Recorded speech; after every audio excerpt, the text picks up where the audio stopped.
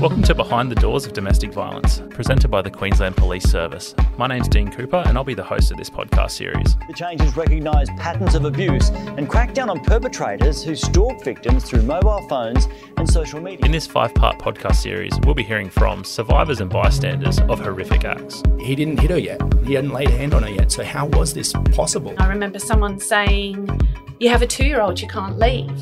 But I said, "It's because I have a 2-year-old, I have to leave." I wish I could give that woman a hug today. Because it was so hard. I didn't do anything, and that was early February. And then on the 19th of February, he murdered them all anyway. She had been allegedly doused with petrol moments before the car exploded. There are parts of me that want to see justice be served on what he did. The ABC has confirmed the couple was going through a bitter separation.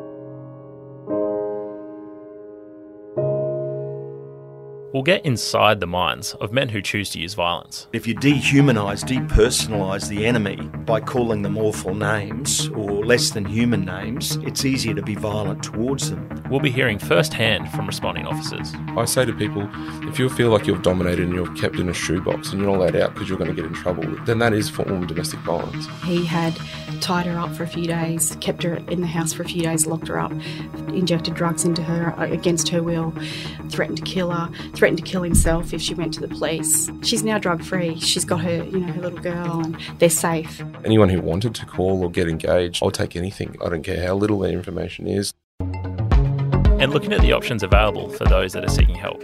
We always know that kids are standalone victims of domestic and family violence, and so our response will think about the family unit. Search Behind the Doors of Domestic Violence on Apple, Spotify, or wherever you get your podcasts.